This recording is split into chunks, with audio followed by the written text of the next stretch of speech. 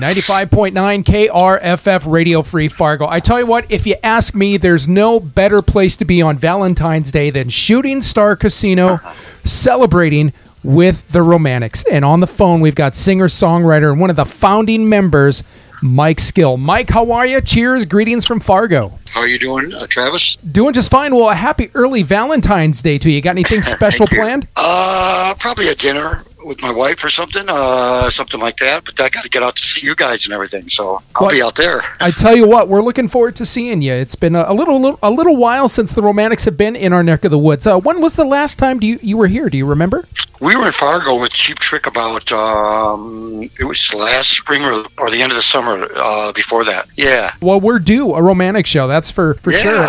And I gotta say, you're quite brave for coming back to North Dakota during the middle of winter to do a show. But you're not all that unfamiliar with the territory. You grew up in Detroit, so you know a little bit about the cold. Yeah, we had our 16 and 17 and 20 inches of snow, whatever, and blizzards, and that's what kept me in the house playing guitar. That's fantastic. Well, Valentine's Day, obviously, you're going to be at the Shooting Star Casino. Are you pretty good around the blackjack table? Is Mike secretly a poker shark? Yeah, I do like when I get a chance. I might have fun doing that. Yeah, I like the characters around the casino, the characters of people around. I like watching people and that kind of thing. So casinos are fun for people watching. That's for sure. Well, I want to congratulate you and the guys because I understand this year you're celebrating 40 years of your self-titled album, not your debut, but your self-titled album, which obviously gave us what I like about you. Now, the great thing is I saw on social media not too long ago you had a great story behind that song. For those who haven't heard it, would you mind sharing a little bit about that? Well, yeah.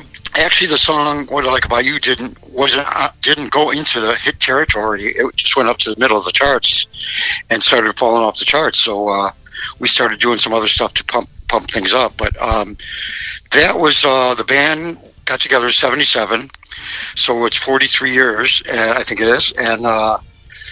We were playing little clubs around Detroit, famous clubs, Bookies Club, and all these little places. This was after we got together, of course, a year or two, and we would always go in the studio. I mean, for after high school, even before the band, me and the drummer and I, the original drummer Jimmy, we go into our little rehearsal studio. We always had a rehearsal studio on the east side of Detroit, and we would always go there from about 4 or 5 o'clock. We'd stay there till about midnight. We'd go there every day. We were there even on Christmas Eve. I mean, I remember building bass guitar cabinets and that kind of thing way back.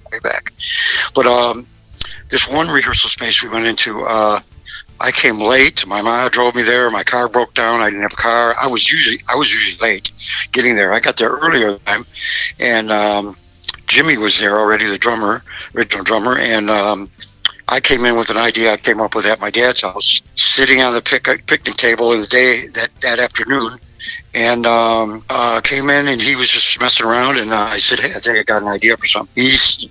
I kind of gave him an idea. The grooves, he always laid down a groove. I could always come up with something. Yeah. But I told him this one groove and showed him the chords, and it started out to be "What I Like About You." He automatically became sing. He automatically started singing something, jibber jabber, The other two guys weren't there yet. We went over, they said they were going to get a burger or something. We met them over there and told them we had the song. And it was pretty much almost completed. We had one more little part. He started writing lyrics, and he wrote, he never settled in on the lyrics, I think, for quite a while. I mean, even until we recorded it 2 years later, he was still, writing different things. We had the "What I Like About You" part. I always liked the haze in early Mitch Ryder. There's a song called Latin Loopy Lou, Little Latin Loopy Lou. It's an old song. It had haze in it. So that haze would work in there, and a little backup thing that I knew about, and it was something that was just straight ahead. I always wanted to come up with something. We always came up with something with really simple and 3 or 4 chords and a really good melody. I tried to get really good melodies and choruses. We wanted people to go home after we played a show to be able to sing. After a show, being able to remember choruses, the song titles, the melodies. So that was really important to us. And the song reached in the middle of the charts, and it started falling off. I think we were heading to Europe. I think we were getting ready to head to Europe or Australia. I can't recall.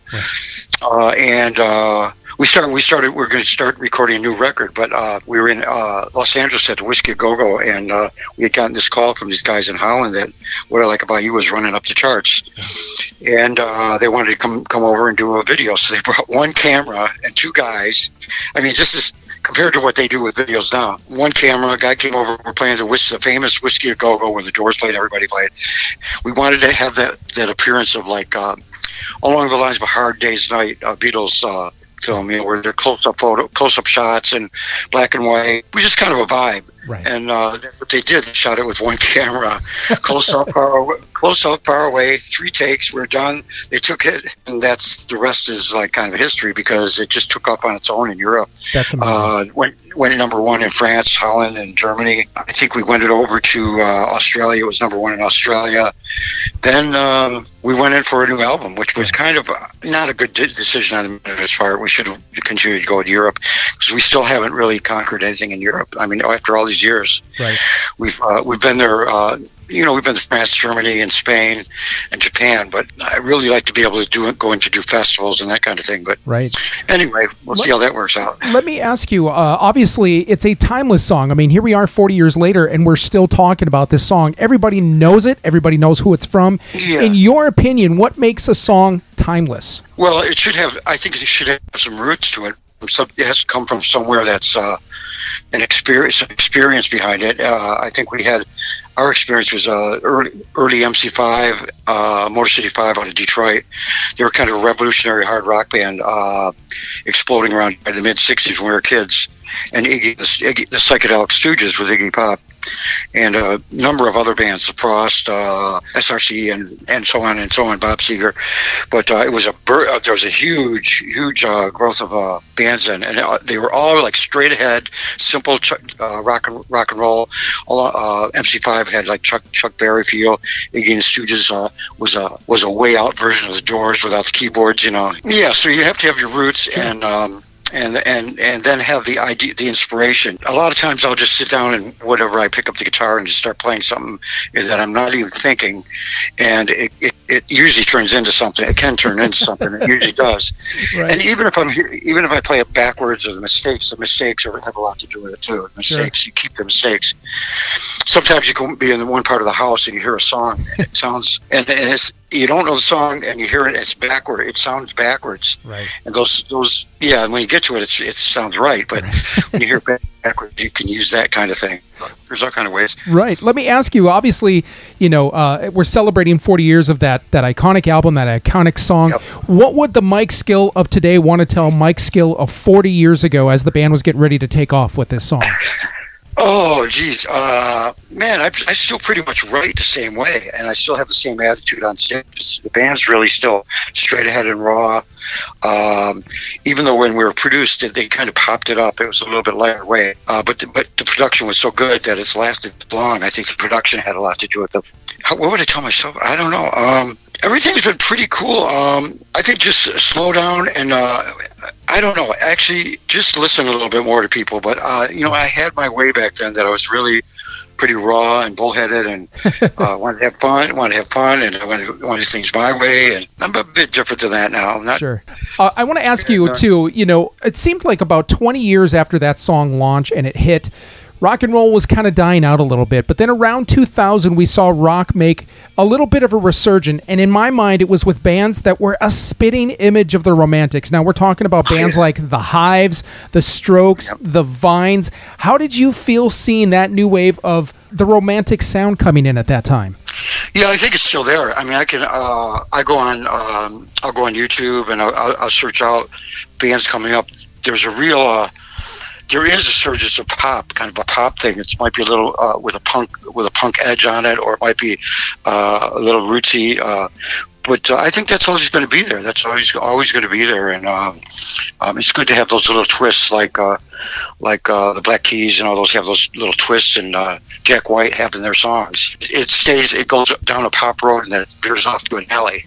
Right. And that's the good thing about it. That's the art of it, to take it in your own direction. But I laud all those groups. I mean, we enjoyed those groups, and some of us have worked with some of them, and cool.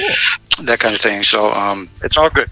They heard about the same thing we lived, when we were living through as kids in the 60s with the MC5, and all that. So they know. I'm glad you just brought up MC5 because Valentine's Day actually marks another memorable moment for you, a special occasion for the band. You guys actually played your first show opening up with the legendary MC5 at the My Fair Lady Club there in Detroit. Now, obviously, MC5 was up for nomination into the Rock Hall this year. Did not get it. Hopefully next year. But in your opinion, do you feel that the Romantics have made a contribution that also deserves them the right to be in the Rock and Roll Hall of Fame soon? Well, that's not for me to decide, but I guess it would be a recognition of what we've done for over time. I mean, there's a lot of politics involved with that whole thing, which you can go one way or another with it. And but if you look at it just as a recognition thing, it'd be great to have a Hall of Fame that is just straight ahead, all bands. Right. I agree. Who knows, one day, I don't know. It could happen, and may not. But MC5 totally deserved to be in there. They were so radical, though, at the time. Right. I mean, you don't see that now, and a lot of kids don't know that, but they were a threat.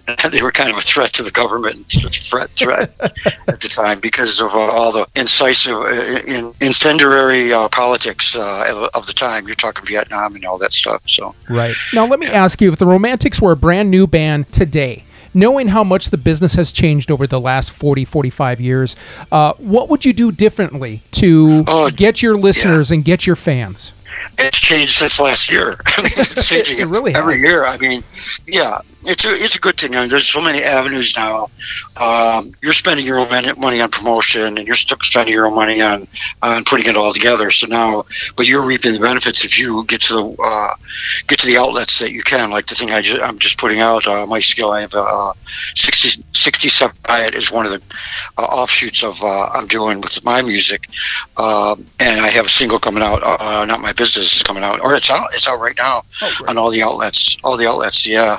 And a song called 67 Riot was it's about the 60s we lived through, and also a riot of the mind when all the music was changing, all the everything that affects philosophies and arts and was changing at the time. Music, art, and politics at the time was songs that meant something, songs that had lyrics that had meaning, and art was going crazy too as well. But so I had the 67 Riot thing coming out, and that's what I've been working with on the side. Romantics. Hopefully, I can get something out on that with them. Fantastic. With us, our thing, and get together with the guys and get at least an EP. But yeah, cool. There's so many avenues. There's so many avenues now to put stuff out. It's a lot more work. But yeah. Well, we're going to get into your brand new one here in just a few minutes. Before I do that, I do have one final fun question for you here, if you don't mind, Mike. I'm going to need your help on this one. I've got Miss North Dakota Swimsuit International in the studio with me here. She's our guest co-host today. With it being Valentine's Day tomorrow, which romantic song should I play to woo Miss North Dakota Swimsuit International Stephanie over here? First, you have to realize if she wants to be wooed. Yeah, I don't know. What I Like About You is pretty good. I was going to say Till I See You Again. Rich Cole sings it on the second album, National Breakout, Romantics. Love it. That's a really good song. Mike, I appreciate your time. This has been such a fun chat. We look forward to seeing the Romantics at Shooting Star Casino Valentine's Day. It's going to be a blast. The best way to ring in the special day. We appreciate it. Where can we find you and the Romantics on social media? I've got stuff on of course Facebook, but Spotify and all the other ones. Everything's coming out on radio everywhere, iTunes, Spotify, Amazon. That's my stuff. Mike Skill, new single, Not My Business, and Romantics are everywhere too. We can't wait to come play.